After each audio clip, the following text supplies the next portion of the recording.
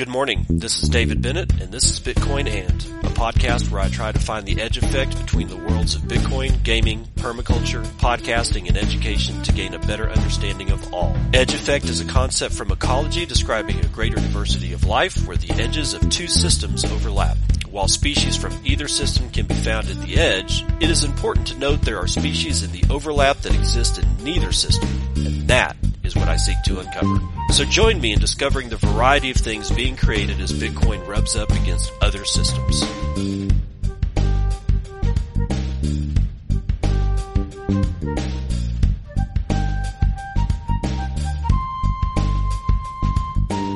It is 10:04 a.m. Pacific Daylight Time. It is the 7th day of the 7th month of 2023. This is episode 751 of Bitcoin.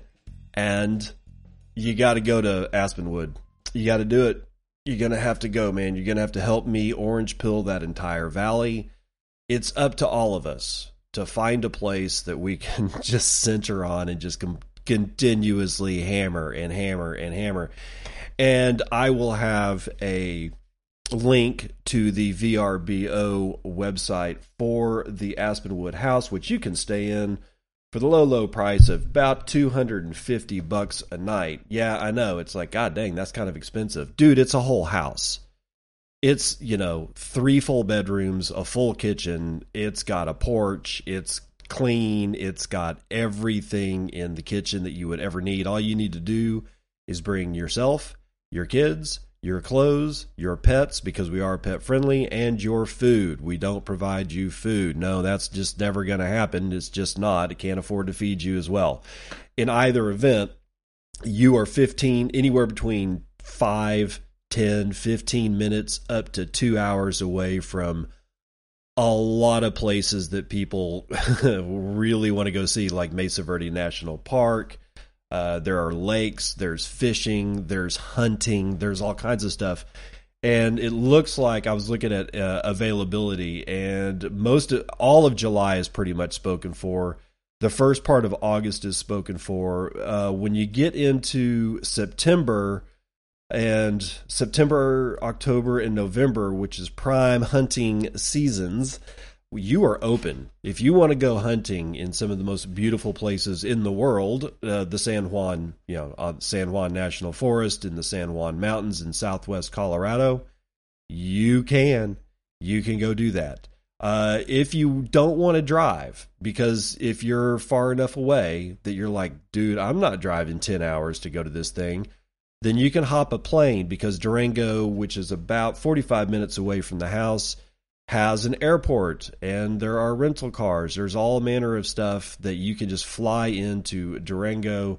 In fact, you can fly into Durango via America Airlines or United, and if you can get a flight to Denver, Phoenix, Dallas, or Houston, which is the Houston one is seasonal. So if you fly into Houston, you got to fly into Houston when they're actually running flights to Durango. But Denver, Dallas, and Phoenix are year-round, and you can get into Durango.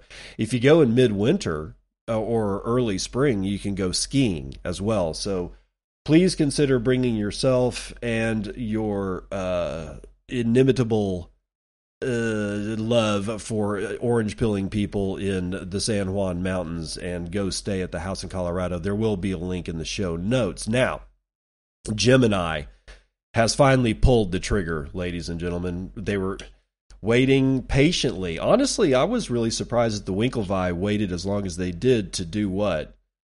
To sue the digital currency group. They're suing the umbrella company directly. All right, so here it is. Turner Wright, Cointelegraph. Gemini files lawsuit against digital currency group and Barry Silbert over Genesis and its Earn program. United States-based cryptocurrency exchange Gemini has announced legal action against the conglomerate Digital Currency Group, or DCG, and its CEO, Barry Silbert, claiming fraud against creditors. In a July 7th filing in a New York court, Gemini alleged DCG and Silbert engaged in a scheme involving lending huge amounts of cryptocurrency in U.S. dollars to Genesis. According to the filing, Gemini seeks to recover funds incurred as a result of DCG's and Silbert's false, misleading, and incomplete representations of omissions to Gemini and their role in encouraging and facilitating Genesis's fraud against Gemini, adding the firm would also pursue legal avenues in Genesis's bankruptcy case. Genesis, a DCG subsidiary, has been the crypto lender responsible for operating an earn program in partnership with Gemini, which launched back in 2001. The program claimed Gemini users could loan crypto to Genesis with the promise the firm would repay it with interest. However, the firm halted withdrawals in November of 2022, citing unprecedented market turmoil, and subsequently filed for Chapter 11 bankruptcy. According to the July 7th Twitter thread from Gemini co-founder Cameron Winklevoss, Silbert knew Genesis was massively insolvent when attempting to continue the earn program. The complaint included alleged false financial reporting from DCG and Silbert, starting with the collapse of Three Arrows Capital back in June of 2022, which blew a $1.2 billion hole in Genesis' balance sheet. Winklevoss has claimed that Genesis and DCG owe $900 million to Gemini's clients. Quote, Barry, DCG, and Genesis all conspired to create false financial reports to hide the truth from Gemini and creditors. This fraud goes to the very top. Barry Silbert and other DCG executives were directly involved in these lies, and they lied again and again to conceal the truth from Gemini and other creditors. The fallout of the earn program made both Genesis and Gemini targets of federal and state regulators. The U.S. Securities and Exchange Commission filed a suit against both firms in January for allegedly offering unregistered securities, and New York's Department of Financial Services was reportedly investigating Gemini over claims in its earn program. Winklevoss has made repeated threats to sue DCG and Silbert over delays in resolving the issue between Gemini and Genesis, most recently issuing an open letter to the CEO proposing a best and final offer of $1.47 billion by 2028. Cointelegraph reached out to DCG, but of course they didn't say shit because they're going to get their ass sued.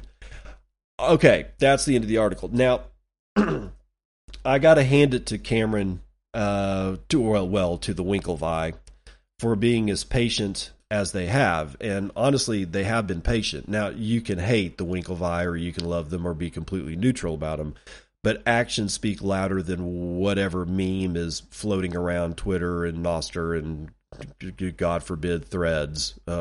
We'll get into Threads. Don't worry. We'll talk about it. But they have been patient. They've been very patient. In fact, they pretty much I think this is the last link or the last, kick in the face that is going to cause DCG to actually completely fall apart. And DCG really needs to fall apart. I've said it before. I'll say it again. DCG, the entire group of companies, needs to completely disassemble itself so that we can get on with the next phase of the future. This is the last section of forest to burn, and it's one of the largest forests to burn. Why am I talking about forest? Well, because you got to go to Aspenwood, but more importantly, because I'm always talking about the amount of fuel that builds up in a forest under circumstances like that. The Department of Interior of the United States just absolutely, for the last 100 years, has not allowed any forest fires to actually burn. There's just like a fire starts up and it's evil. Well, if the fire is not allowed to consume all of the fuel that, dead branches, pine cones, pine needles, you name it, dude, especially in dry environments like most of the United States forests are, technically it's kind of a desert when you look at just rainfall. So there's not a whole lot of moisture to be able to activate fungi and enough bacteria to be able to, break all this shit down and return it to soil. So it just sits on the surface of the ground and it's dry as tinder and it catches fire, and there's so much fuel that it burns so hot that it in fact kills the trees. Whereas in a natural environment, without somebody running around with Smokey the Bear, telling people that they suck because they have a match, in a natural environment, that shit burns off, but it doesn't ever get so hot that it actually kills the trees. We're in the same situation here. We've got so much fraud and bullshit and hubris and narcissism and just whatever in this entire space that all this fuel has built up, and that's why all these things are so bad.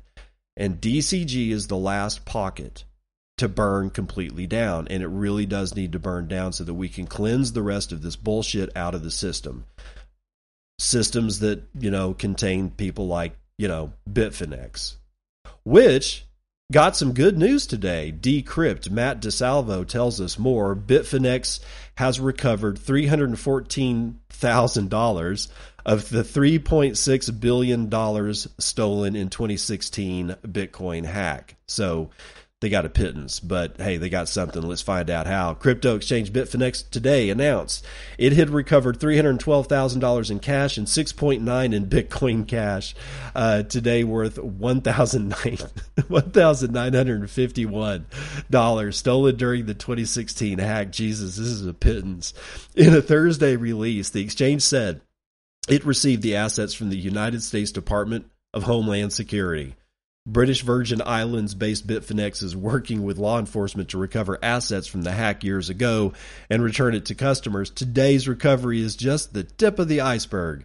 Clients lost a lot of Bitcoin and other assets as hackers made away with around 120,900 BTC in the hack, currently worth $3.6 billion. At the time, the stolen coins were priced at $72 million. The Department of Justice said last year it had seized most of the stolen assets and arrested 2 people on charges of conspiracy to launder the stolen cryptocurrency. I'm pausing to remind you that the people that they arrested, there's no way they could have been the hackers. They did. It's like a couple of YouTubers and TikTokers. It's like a husband and wife or boyfriend and girlfriend pair, and they don't have the chops to be able to hack Bitfinex. Something deeper occurred. Just keep that in mind. But the assets need to be returned to customers nonetheless. Quote, "We are extremely pleased to be able to reach another successful milestone in the recovery of assets stolen from Bitfinex in 2016, said Paolo Ardoino, Bitfinex's CTO. We look forward to recovering as much of the stolen Bitcoin as we possibly can and redistributing that to holders of the tokens that were issued in response to the hack in 2016. The recovered assets will be given to hodlers of Bitfinex's recovery right tokens, digital coins issued to users who lost money in the hack. After the hack, the thieves moved the stolen crypto a number of times. A blockchain forensics expert previously told Decrypt that he thought hackers were moving funds between exchanges with fewer know your customer protocols, a process known as chain hopping. But it didn't work. Eventually, U.S. law enforcement was able to find and get a hold of the stolen funds in the largest cryptocurrency seizure to date, unraveling a sophisticated laundering technique. Yeah, there's no way the people that they say were behind this hack were behind this hack. There's absolutely no possible way. They're a front. Somehow or another, they were duped. These 2 individuals were duped into playing this part, and I'm not sure if it's going to be worth it for them, because I just don't see anybody coming out of this shit alive. But be that as it may, somehow, some way, a measly $317,000 has been returned, and all of 6.9 Bitcoin cash. I don't know, man. Something about this reeks. It reeks of bait somehow or another, and I'm not sure how, but I don't care. Because Jesse Powell is back in the news. Jesse Powell is the former CEO of crypto exchange Kraken.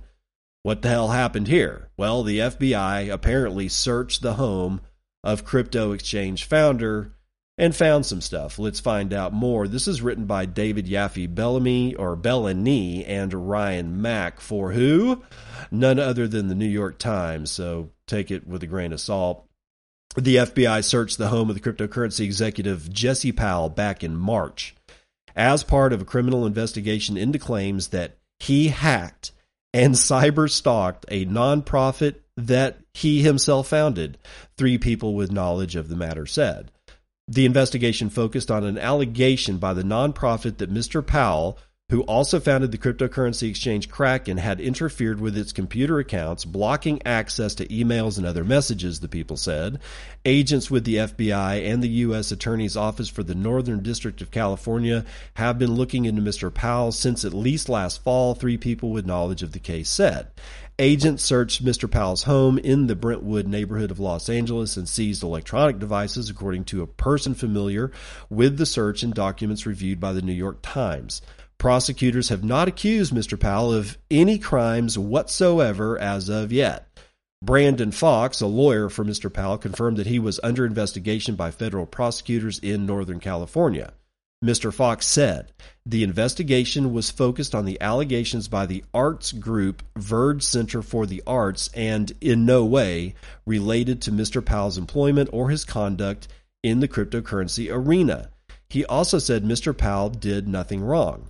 Now, a Kraken spokeswoman said that the Verge investigation had nothing to do with the company and that Kraken had no reason to believe that prosecutors were investigating other potential issues.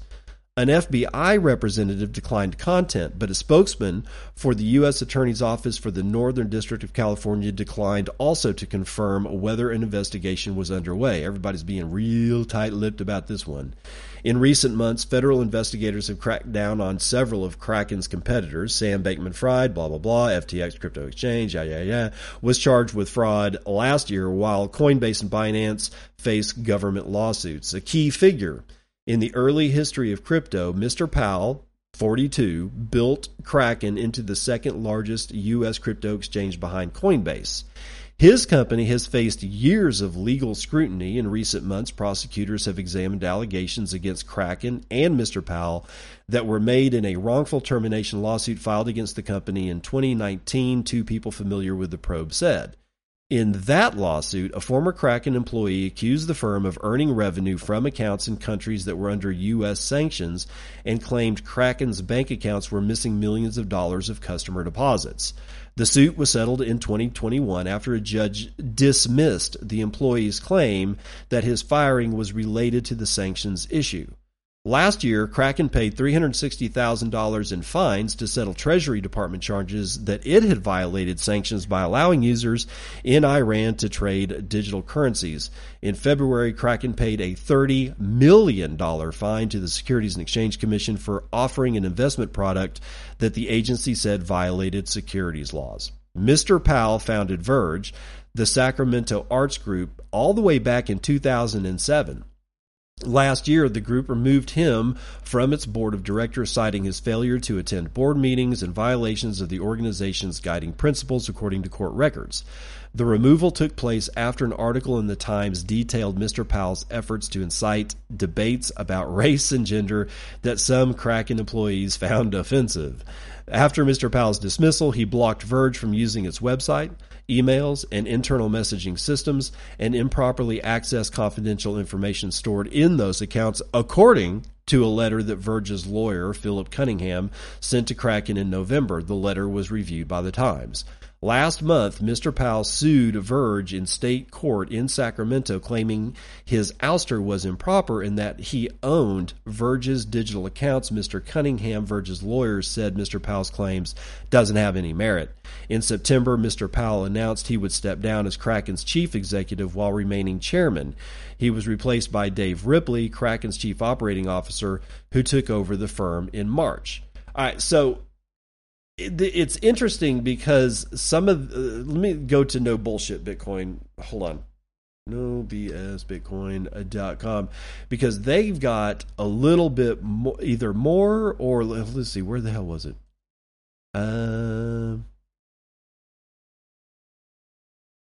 Arts Group, where was it? Yeah, there's something odd about the that somehow or another this is connected, according to the way that NoBSBitcoin.com is laying this out. They've got a tweet here from Jack Newsham, dated June the 30th, so, a little over a week ago. And here, I'll just read it verbatim. And this has everything to do with this FBI search of Jesse Powell's home. It says, Crypto exchange Kraken ordered to turn over users' information to the IRS. And then here's the part of the FBI filing that states it. For the reasons stated above, the court grants the petition in part and orders that Kraken shall produce the following documents for Kraken users with any combination of accounts having at least the equivalent of $20,000 in value of transactions, regardless of type, in cryptocurrency in any 1 year for the period January 1, 2016 through December 31st, 2020. The name, the date of birth, the taxpayer identification number, the physical address, the telephone number, the email address, all documents described in request number 4 for the period described above, and number 8, all transactional ledgers responsive to request number 5, I guess that's telephone numbers, for the period January 1, 2016 through December 31st, 2020. In all other respects, the petition is denied. So apparently the FBI wanted more, but the court is just going to grant them this, which is, by the way, enough, right? It's very difficult to tell what's connected between this request of the FBI for this stuff from Kraken and the fact that, quote unquote, the entire search and seizure of Jesse Powell's, search of, not seizure, but at least the search of his home in California was only to do with this Verge Center for the Arts. Again, I smell a rat because there's nothing. Social security numbers and addresses and telephone numbers and email addresses about Kraken accounts has nothing to do with the fact that Jesse may or may not have blocked access to the Verge Center for the Arts website and emails and internal messaging. It doesn't make any sense. So I call a rat. I think that this entire investigation was just trying to be able to have a reason, and now they have it, to get all this information out of the Kraken exchange. Now, will Kraken actually just pony up the records without a fight? I don't know. I mean, Jesse Powell fought them before and kind of won, but now they're going after them again. So we will have to see, but this shit just doesn't seem to ever fucking end. Now, let's get into this one. Bitcoin Startup Labs Summer 2023 cohort gears up to propel growth in the Bitcoin ecosystem. BTC Casey, Bitcoin Magazine. Bitcoin Startup Lab is gearing up for its summer 2023 cohort, bringing together industry titans, investors, and innovators to fuel growth in the Bitcoin ecosystem. With a focus on collaboration and mentorship, the Pre-Accelerator program aims to enable founders to create innovative solutions on Bitcoin. The program spans 12 weeks and has doubled the number of participating teams from the previous cohort, reflecting the increasing interest in the Bitcoin startup space. The summer 2023 cohort will have the privilege of learning from top industry minds who share a vision of building a thriving Bitcoin economy. Mentors and ecosystem supporters include Tyler Evans, managing partner at 2140 Bitcoin Ecosystems Fund, Jason Fang, founder of Sora Ventures, Jameson Lopp, CTO at Casa, and Danny Yang, the founder of On-Chain Monkeys. Oh, God. These mentors, among many others, contribute their collective wisdom and experience to foster unprecedented innovation and growth in the Bitcoin ecosystem. Bitcoin Startup Lab goes beyond theoretical education and provides a platform for the cross-pollination of ideas and technologies. The program grants founders access to potential investors and equips them with the skills needed to lead successful businesses. Additionally, Bitcoin Startup Lab organizes events like the Bitcoin Olympics Hackathon, the first ever Ordinals Hackathon on a global scale, as well as the first Bitcoin Hackathon to bring together leaders from multiple Bitcoin protocols, a press release shared with Bitcoin Magazine described, with the second hackathon scheduled for the fall of 2023. In addition, the press release noted Bitcoin Startup Labs collaborations with Bitcoin technologies like DLCs, Taproot, Ordinals, BRC20, ZKP, Lightning, Rootstock, Stacks, ICP, Interlay, Arc, Babylon, Space Chains, Drive Chain, and many, many more. Albert, the founder of Bitcoin Startup Labs, stated, quote, "Our mission goes beyond nurturing founders. We are fostering a movement. The best way to advance the Bitcoin economy is to bring together thought leaders from the most prominent protocols in Bitcoin," end quote. thought leaders. Oh, my thought. The program attracts not only average investors, but also serial entrepreneurs and managing partners, providing participants with invaluable networking opportunities and exposure to influential leaders in the Bitcoin industry. With its expanding network and an ambitious cohort of founders, Bitcoin Startup Lab aims to usher in a new era of innovation. Okay, I'm just going to stop right there because that's just suit speak. But Bitcoin Startup Lab, if you want to be part of this, there's going to be 2 sections. This year, there's the summer, which is going to be 12 weeks, I guess. Yeah, 12-week program. And then there's going to be another one in the fall. So if you are somebody who's interested in doing that, you can go to btcstartuplab.com. That's btcstartuplab, all one word, .com. And bring your fire, brothers. Bring your fire. And if you need a secluded place to finish the project, you can always go to Aspenwood. Hey, man, I'm doing my best here. SEC approval of spot Bitcoin ETF is unlikely to be a game changer for crypto markets, according to our friends over at JP Morgan. CoinDesk, Will Canny is writing it. Any United States Security and Exchange Commission approval of a spot Bitcoin exchange-traded fund will not be a game changer for crypto markets for a number of reasons, JP Morgan said in a research report on Thursday. While the SEC has yet to approve such an ETF, despite receiving despite receiving numerous applications, there is now more optimism that the regulator will approve one because some of the previous concerns are assumed to have been addressed in recent filings. Quote, spot Bitcoin ETFs have existed for some time outside of the United States, like in Canada and Europe, but have failed to attract large investor interest. Analysts led by Nicholas can't pronounce his name. Unit of BlackRock filed paperwork last month for the formation of a spot Bitcoin ETF, prompting other asset managers such as Invesco and WisdomTree to apply or reapply as well. Quote, Bitcoin funds overall, including futures-based and physically backed funds, have attracted little investor interest since the second quarter of 2021, also failing to benefit from investor outflows from gold ETFs over the past year or so, the report said. Physically backed Bitcoin ETFs offer some advantages over future-based funds, but these are rather marginal, the note said. Spot ETFs offer a more direct and secure way to gain exposure to Bitcoin, removing some of the complexities around direct custody and transfer of BTC and the basis risk associated with futures-based products. Quote, spot ETFs are more likely than futures-based ETFs to reflect real-time supply and demand, and their approval in the United States would bring more liquidity and enhance price transparency in spot Bitcoin markets, the report added. All right. So, yes, we've had spot Bitcoin ETFs in Canada and Europe for some time. That part of the report is absolutely correct. However, their assumption that because they haven't gotten any, very much,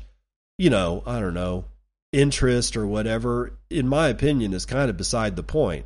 I'm not rah-rahing for a spot Bitcoin ETF because it's a price suppression mechanism as far as I'm concerned. I may be wrong. We'll have to see. But be that as it may, how much cash is in Canada and Europe that is literally available at the retail level or at an institutional level representing a whole shit ton of retail people? What I mean by that is pension funds or retirement funds, because a spot Bitcoin ETF is the only way, and a futures ETF is the only way that funds like that or companies and institutions like that can gain access to exposure to some type of way, shape, form, or fashion of Bitcoin itself. I don't think it's that much. I honestly think Canada is in a even shittier spot than the United States. And Europe just looks like it. The European Union as a whole looks like it's just burning down. All right, let's be very honest with each other. Even if it wasn't, what does a spot Bitcoin ETF that is United States based represent? Well, what does the United States represent, at least right now in the world? It's basically the center of the financial world. Nobody fucking does anything without the United States doing it first. Spot Bitcoin ETF from BlackRock or Wisdom Tree or Invesco or Kathy Wood's ARK Invest, whatever. Whichever is the first one to come out of the gate is probably going to cause something to happen, but it will be a chain reaction. Now the people in Canada will go, oh shit, we've got access to a Bitcoin spot ETF. The people in European Union will go, oh shit, we also have access to a Bitcoin spot ETF, because they probably don't really know that much about it. There's probably not a whole lot of people haranguing their HR manager saying, I really want exposure to this. I really want to have this in my retirement account. But if the U.S. does it, then all of a sudden, Financial Times, New York Times, The Economist, you name it, man. Everybody's going to be writing stories about it. It's going to go all over the world, and then all of a sudden, it'll be like a touchstone. So why is J.P. Morgan interested in, I don't know, shitting all over everybody's parade? Again, not calling for the Bitcoin spot ETF myself because it's a price suppression mechanism, but there are a lot of people that are really excited about it, and I'll give them their due. Why would J.P. Morgan be at all interested in squelching that fervor, that want, that need, that I got a hodl or I'm going to die? Because they're doing the exact same thing that Larry Fink was doing back in the day. Basically telling everybody and their dog that Bitcoin is just a money laundering mechanism. And now here's Larry Fink's BlackRock trying to launch what would be the first accepted Bitcoin spot ETF in the United States and therefore the financial world. JP Morgan is trying to squelch that. That's what I think. I don't think JP Morgan is doing anything other than what Larry Fink was doing at the get-go, trying to keep, I'm not interested, while all the time doing what? Probably buying Bitcoin. Honestly, all these guys need to be ejected by cannon fire out into the sun. Let's run the numbers.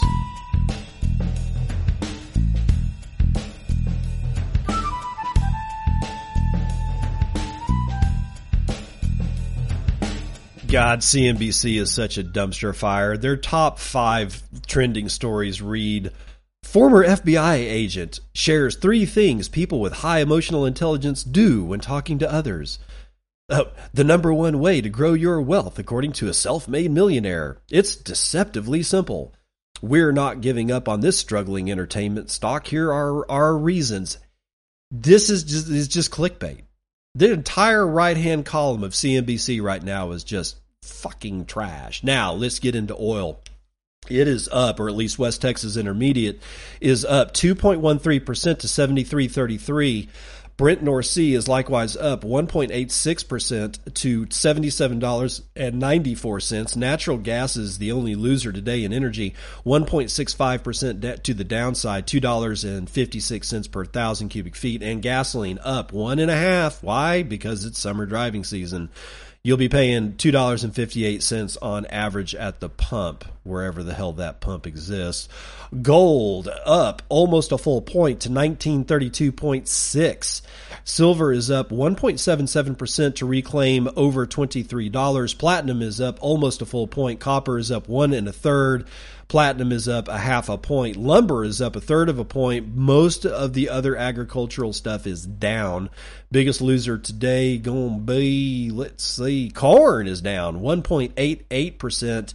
The biggest winner is cotton, 1.72% to the upside. I got livestock. Live cattle is 1.33% to the upside. Lean hogs down 1 2/3. Feeder cattle, I say feeder cattle, is 1.08 to the upside. And we are apparently saved because all the indices of the equity markets are all up, including Dow, which is up 1/3. S&P is up 2/3. NASDAQ is up 3/4 of a point, and the S&P Mini is up 1.65%. Real money chilling out at $30,336. That's after close to 500,000 Bitcoin changed hands in the last 24 hours. 0.87 BTC is the average transaction value. $104 is the median transaction value, also known as 0.0034 BTC. Block times are now low. Very low, 8.5 minutes long between blocks. I got 0.119 BTC taken in fees on a per block basis and just over 20 BTC taken in fees overall in the last 24-hour period. Pardon me. I got a hash rate increase of just over 2%, bringing us up to 373.12 exahashes per second. Your shitcoin indicator is up as well, 6.6 United States pennies, so that tells you what the field of trash is doing today.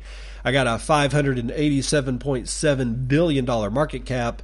That is 4.62% of gold's market cap, and if you so choose, you may spend one of your bitcoins on 16 ounces of shiny metal rocks. There are 19,422,493.11 BTC in circulation at the time, and 5,438.8 of those are in the Lightning Network, valued at $164.6 million, with 16,340 nodes that we can see, 69,906 payment channels that we can see, and 63.6% of all this shit's being run over Tor. Mempools, what do they look like? They actually look like they might be clearing at least a little bit. Look at it, just over 103 blocks. Wow. Carrying a measly 152,000 unconfirmed transactions. And again, wow, transaction prices are super low in, well, relatively. 5 Satoshi per VByte for high priority, 5 for medium, and 5 Satoshis per VByte on low priority. Everything underneath 1.39 Satoshis per VByte is being purged from mempools around the world, and I have been purged from the bottom of the, I'm now in the 50s chart on Fountain app. Thank you again. Thank you. In fact, this time I think I've reached all the way back up to number 13, so you guys really came out of the woodwork for me. I appreciate it, and I never will not appreciate it. Letter 6173 with the Striper boost, 7,777 says, thank you for all the dedication to the cause. Sometimes it's hard to continue to be this dedicated, but it's worth it because it's the future. Dubrovko with 1,000 says, I'm glad that you and your 2 remaining brain cells are back. I was starting to get worried. Glad we don't have to talk you back off the ledger. Get it? Pies with 1,000 himself says, top 10 LFG. That's right, let's fucking go. Peter, or Petar, with 1,000 says UAE LFG. Dubrovko coming back with another 500 says, help Bitcoin, the price of rent is too damn high. Pies coming back again with another 100 says, thank you, sir, no thank you. And before I leave you today, might I remind you that the Verbo listing for House Aspenwood in beautiful southwest Colorado in the gorgeous San Juan Mountains, harboring the possibly unmatchable beauty of the San Juan Forest, will be in the show notes, and I advise you and all of your friends to go stay at the house. It's a fully fledged house. It's got 3 bedrooms, 3 full bathrooms, 1 full kitchen. It's got porches. It's got a pond. It's got a stream. It's got grass. It's got a dirt road outside. And by the way, one of the neighbors keeps goats.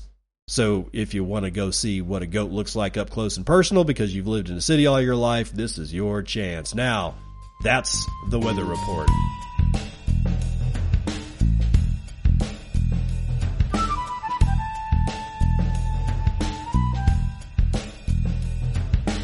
Ready for some possible hyperbole? Arthur Hayes brings it to you. William Suberg is writing the article, however, for Cointelegraph. Headline: Artificial intelligence has the potential to send Bitcoin price over $750,000, according to Arthur Hayes. Oh boy, let's find out how. Bitcoin will be the currency of artificial intelligence and could reach a price per coin of $760,000 in the process, Arthur Hayes said. In his latest essay entitled Massa, the former BitMEX CEO concluded that the AI revolution would naturally gravitate towards BTC. Despite fiat currency regimes being destined to become ever more dysfunctional in the future, Hayes says, there is one burgeoning economic sector which will only go from strength to strength, and that is artificial intelligence. While still nascent in 2023, the coming decades will see an explosion of AI-related implementations, which will make it ubiquitous and unavoidable. I got news for you. It's been ubiquitous and unavoidable. You just haven't noticed it yet. Quote, recent advancements in compute power have brought us to the cusp of a hockey stick moment in which AI will go viral and change the course of humanity virtually overnight. In only 2 months, ChatGPT reached 100 million monthly active users, making it the fastest adopted technology in human history. So, just imagine how quickly everything is going to change as AIs are integrated into everyday life and continue to learn and improve. End quote. When it comes to integration, the financial solution on the table first and foremost, Hayes says, will not be a tailor-made AI-focused altcoin. It will be Bitcoin instead. The reason, an accompanying theory states, is that AI will view Bitcoin's inherent qualities as the logical choice. Quote, an AI is unlikely to allow itself to rely on anything that a human government operates, therefore only gold and Bitcoin are suitable. A tie between gold and Bitcoin, Hayes said. Quote, Bitcoin is thus the logical currency choice for any AI. It is purely digital, censorship-resistant, provably scarce, and its intrinsic value is completely electricity cost dependent. There is nothing in existence today that comes close to challenging Bitcoin on these aspects. End quote. From around $30,000 today, the real effect of AI should kick in around 3 years' time. After that, Hayes said it could be another, decade before the network value boost from AI sends BTC to nearly $1 million.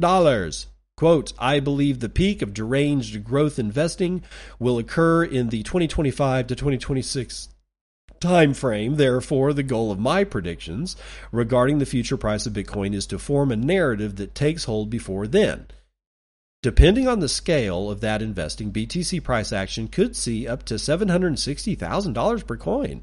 Quote, remember, the market will overpay for Bitcoin network growth if it believes there is a possibility that my assumptions could be true in the future. Part of Massa concludes, quote, the most money is made when the market price adjusts from can never happen to maybe could happen. There you go. Hayes is well known for his bullish long-term perspective on Bitcoin, recently championing $1 million price tag as a function of fiat currency disintegration. All right. Okay. So this is, honestly, I love Arthur Hayes. I really do, man. He's been a solid Joe for years and years and years. I hate to see what happened to BitMEX, but I am glad that the 100x leverage bot is no longer able to wreck people's lives, because as much as I like Arthur Hayes, a lot of people got their lives wrecked on BitMEX because of that 100x leverage. If you don't know what I'm talking about, just, search 100x leverage BitMEX and you'll find it. It's not pretty, but you'll find it. Still, however, Arthur Hayes gave people what they wanted. They wanted to be degen and leverage 100x over. He gave it to them. And he's rich as shit on the other end. In either event, even though he bears a lot of responsibility for destroying a lot of people's lives, I have to say that he just basically gave people what they wanted. Now, that said, do I believe this prediction? I don't know. I see where he's coming from, but I'm looking at this as basically like hubris, not even hubris, just wishful thinking, right? Like, taking a whole bong full of hits of hopium and laying back going, yeah, bro, I'm going to be rich as shit. Well, maybe. Here's what's likely to happen between, now and then. AI shitcoins. They're coming. I'm honestly surprised that they're not already here, but they are coming. So the narrative is going to be the following. Buy our AI shitcoin. It's better than Bitcoin. Why? Because it's AI powered. It has an AI engine. It's going to be whatever narrative you hear. I guarantee you it's going to be centered around that base narrative. If you buy it, you just lost your money. in any one of the projects that you will see over the coming months and years, these AI coins that are coming up, and AI bridges and AI DeFi, it'll be AI-fi. I guarantee you'll see AI-fi somewhere. If somebody wants to trademark that right now, go right ahead. I won't sue your ass. But AI-fi will be a thing. All these things are going to be a thing, and it's going to be just plugging the word AI into, I don't know, the old Polygon paper and calling it something else. And all of a sudden, there's going to be a whole bunch of people that, mortgage their house and lose their futures because of it.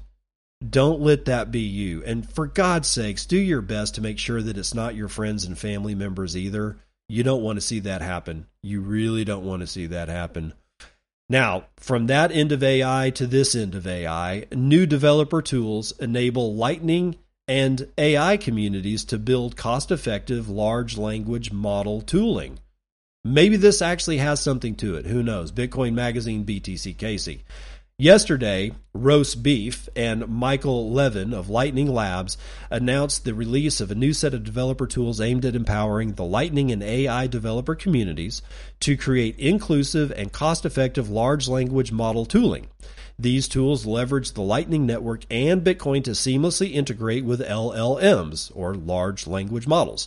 They are built on the L402 protocol, a Lightning native authentication mechanism, and LangChain, a library that simplifies working with AI agents by incorporating external data for advanced functionality. One of the tools included in the release is LangChain Bitcoin, which enables LangChain agents to interact directly with Bitcoin and the Lightning Network. It includes features such as LLM Agent Bitcoin tools, which utilize OpenAI GPT function calls to enable developers to create agents capable of holding a Bitcoin balance, sending and receiving Bitcoin on Lightning, and driving with an LND node. Another tool, the L402 HTTP API traversal, is a Python wrapper for a LangChain LLM API chain that allows agents to access L402 payment metered APIs seamlessly. Aperture, a drop-in reverse proxy server, is also part of the release. It implements the L402 protocol and transforms any API into a pay-per-use resource gated via L402 functionality on the Lightning Network. The latest version of Aperture now supports Lightning Node Connect protocol, enabling compatibility with various Lightning nodes such as Voltage, Umbrel, Start9, Raspberry Blitz, and BTC Pay Server. The L402 protocol, introduced back in 2020, is a standard for payment metered APIs designed to utilize the existing HTTP 402 payment required status response code. It combines Bitcoin and the Lightning Network to enable global micropayments for paid APIs. The protocol allows for authenticating and charging per use of internet native services, addressing challenges faced by the AI developer community, such as the high cost of GPU training and limited accessibility to advanced LLM models. By providing these developer tools, the creators aim to build more accessible AI infrastructure for both humans and AI agents. They are particularly excited about the AI for All hackathon taking place this month, where developers can leverage the tools to unleash their creativity and innovation. The Lightning and AI communities are encouraged to explore the potential of these new tools and contribute to the development of the machine payable web powered by Lightning. All right, so remember what it was that Arthur Hayes was saying. As much as I think there's a lot of hopium in what he was saying about the price, I don't think that in the end he's actually wrong, because it probably will be the case that an AI would look at a whole slew of, shit coins and then at Bitcoin and go, oh yeah, I get it. But that's not really based on intelligence. That large language models aren't really intelligent. However, that doesn't mean that it might not be able to draw some conclusions and just say, hey, look, the weight of my model suggests that Bitcoin is it. With what we just read with this whole L402 protocol, that fits perfectly with where Arthur Hayes is looking at in the future. This shit now starts accelerating fast. You can hate AI, you can think AI is stupid, or you cannot give shit one about AI, but it's here. It's going to remain here. It's going to get bigger and bigger and bigger, and it's going to start permeating parts of your life. The parts of your life that you don't notice, it permeates first because it already has. You know, you walk into a grocery store and your face has been scanned 50 times in the first 10 minutes, right? Do you think that data stays right there? Given what we know? No, it doesn't. You walk into a Walmart, they have enough, I guarantee you, Walmart by themselves has enough data of you, your face, your hands, your arms, your clothing to do an AI model of your ass and predict what you'll wear to the store next time with an 89% accuracy. Okay, I don't know that for sure, but it wouldn't surprise me one bit. I'm just saying, take note. Do not sleep on this shit. You might want to check out L402 protocol and learn more about it for yourself, because what I would love, even though this doesn't directly have something to do with the L402 protocol, I would still like an AI agent to be continuously balancing all of my Lightning channels to make sure that I had good fluidity on the incoming side as well as the outgoing side. Because honestly, channel management is a pain in the ass and I don't like doing it, but it is what it is. Now, FOMAC, yeah, the Fed apparently has released some minutes. FOMAC minutes show uncertainty, but cautious optimism. Large Bitcoin investors are taking divergent paths. We'll talk about this one from CoinDesk and Glenn Williams. Let's read it. Federal Open Market Committee minutes released on Wednesday from the June meeting suggest that central bankers are uncertain about the economy's fate in the months ahead. How their thinking figures into rate hike decisions and could profoundly affect crypto markets. Meanwhile, the number of Bitcoin whales has increased, although their distribution has shifted. The FOMAC minutes show Fed officials cautiously forecasting the possibility of economic recession within the next 6 months, followed by a moderately paced recovery. They also voiced expectations that such a recession would be neither deep nor prolonged. Jeez, these fucking people. Still, they appear to be walking a tightrope, with a recent decision to pause rate hikes coming across as a first do no harm approach to monetary policy. The economic or U.S. economy has been more resilient than the FOMAC expected. Conflicting economic data has created uncertainty. For example, at 8:15 a.m., ADP employment data showed that private business created more than 497,000 jobs in June, the most since February of 2022, and well above the expectations of 228,000. A mere hour and 45 minutes later, the Job Openings and Labor Turnover Survey, or JOLTS, showed an unexpectedly large contraction of job openings during the very same period. While the larger investing community wrestles with macroeconomic data, some Bitcoin whales have grown in size, even while displaying some of the same uncertainty as the FOMAC. Excuse me, pardon me. Bitcoin whales are investors holding more than 1,000 BTC. And since June 14th, a day before the asset management giant BlackRock's filing for a spot Bitcoin ETF, the number of whales has increased 1.6%, reversing a short-term downtrend that began on May the 20th. The distribution of supply among whales implies differing levels of confidence. Investors holding 1,000 to 10,000 BTC have risen 90,396 BTC, or 2% higher, since June of 14th. A similar gain occurred among investors holding more than 100,000 BTC. Their supply grew by 3%. But since June the 14th, the supply of BTC for investors holding between 10 and 100,000 BTC has fallen 10%. This group views risk differently and has less confidence in Bitcoin than the other two whale cohorts. As the macroeconomic environment comes into focus, investors should monitor which cohort made the more profitable decision. Well, there's no way to freaking know that until, way later. So I honestly, I read this one for the FOMAC minutes and what they were saying, moreover than the disposition of the pods of whales floating around. I don't have 100,000 BTC in my pocket, so I don't really give a shit. But will the Fed raise rates again?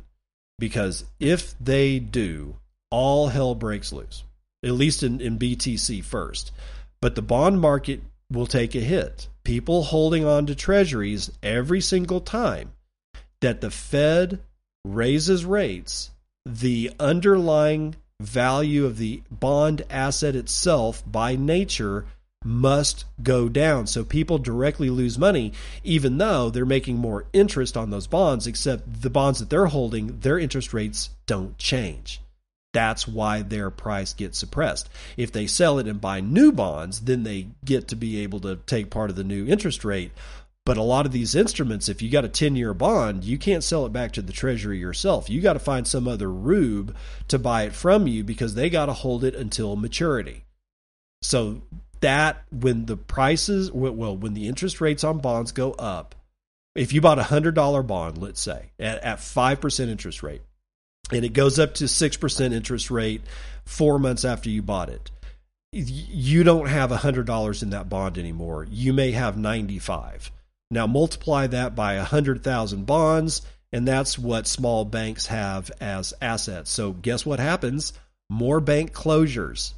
And it also sends ripples of fear through the Bitcoin markets, which causes institutions, which, by the way, are in Bitcoin, they're not coming, they're already here. Because when you have a report that retail doesn't read, and 15 minutes later you get a 1,000-point or $1,000 price differential to the downside in Bitcoin, that ain't retail.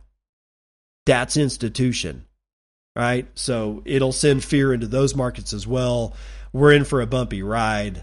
I wish I could tell you what the price was going to be, but I'm just not going to do that shit.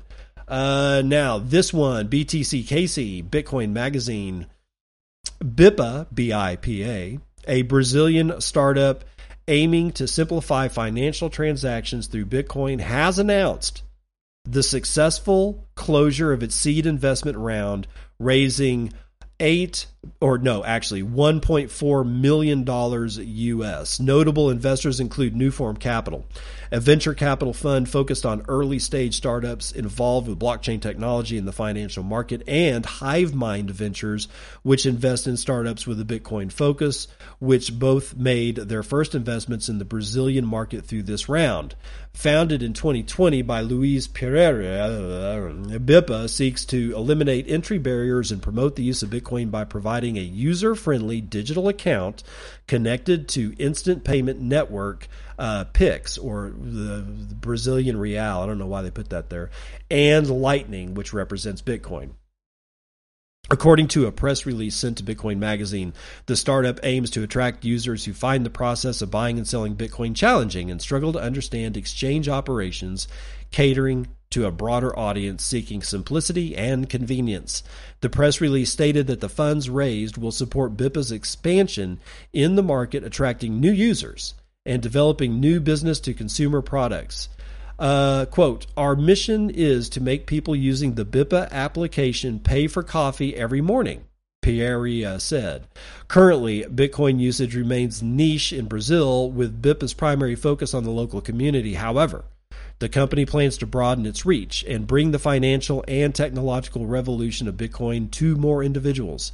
To coincide with its growth plans, BIPA has unveiled a new visual identity, emphasizing its accessibility and simplicity. The redesigned brand features a spring-shaped bee logo symbolizing impulse and employs a lively and colorful palette. Pereira hopes that the rebranding effort and improved user experience will encourage individuals outside the current Bitcoin ecosystem to join BIPA, with the goal of bringing over 15 million Brazilians into the Bitcoin community. According to data from the Investor X-ray report by the Brazilian Association of Financial and Capital Market Entities, approximately 6 million Brazilians, which is 3% of the population, declare investments in cryptocurrencies. With this investment round, BIPA aims to tap into this market potential and become the go-to option for those seeking an entry point into the Bitcoin industry. So Brazil marching on. Again, my favorite places to watch: the continent of Africa and Central and South America and Eastern Europe, Balkans, and the Baltics. That's the only people that I really give a shit about, because the rest of the world has been poisoned by the West's financial views, values, and limitations. They are the West is going to be the last to really find serious adoption. Africa and Central and South America, on the other hand, and Eastern Europe and the Balkans and the Baltics, that's a different story.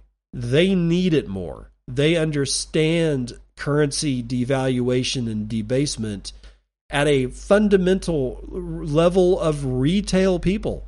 Like your regular uneducated Joe off the street understands more about currency devaluation than Mark Zuckerberg. Guarantee it. Anyway, that's going to do it for the morning roundup.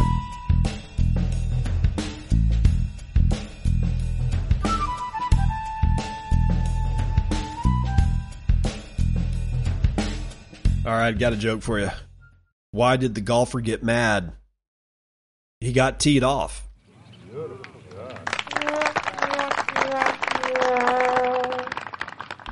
I just came up with that one on the fly, although I'm sure it's been done before in either event. Watch the AI space as it starts to connect with Bitcoin and Lightning. You don't want to miss that one. It doesn't mean that I'm in love with AI or that I hate AI or that I'm even neutral on AI. It's a tool. It's like refusing to use a crescent wrench when only a crescent wrench will do, or refusing to use a hammer when you need to do something that requires, something taking a pounding.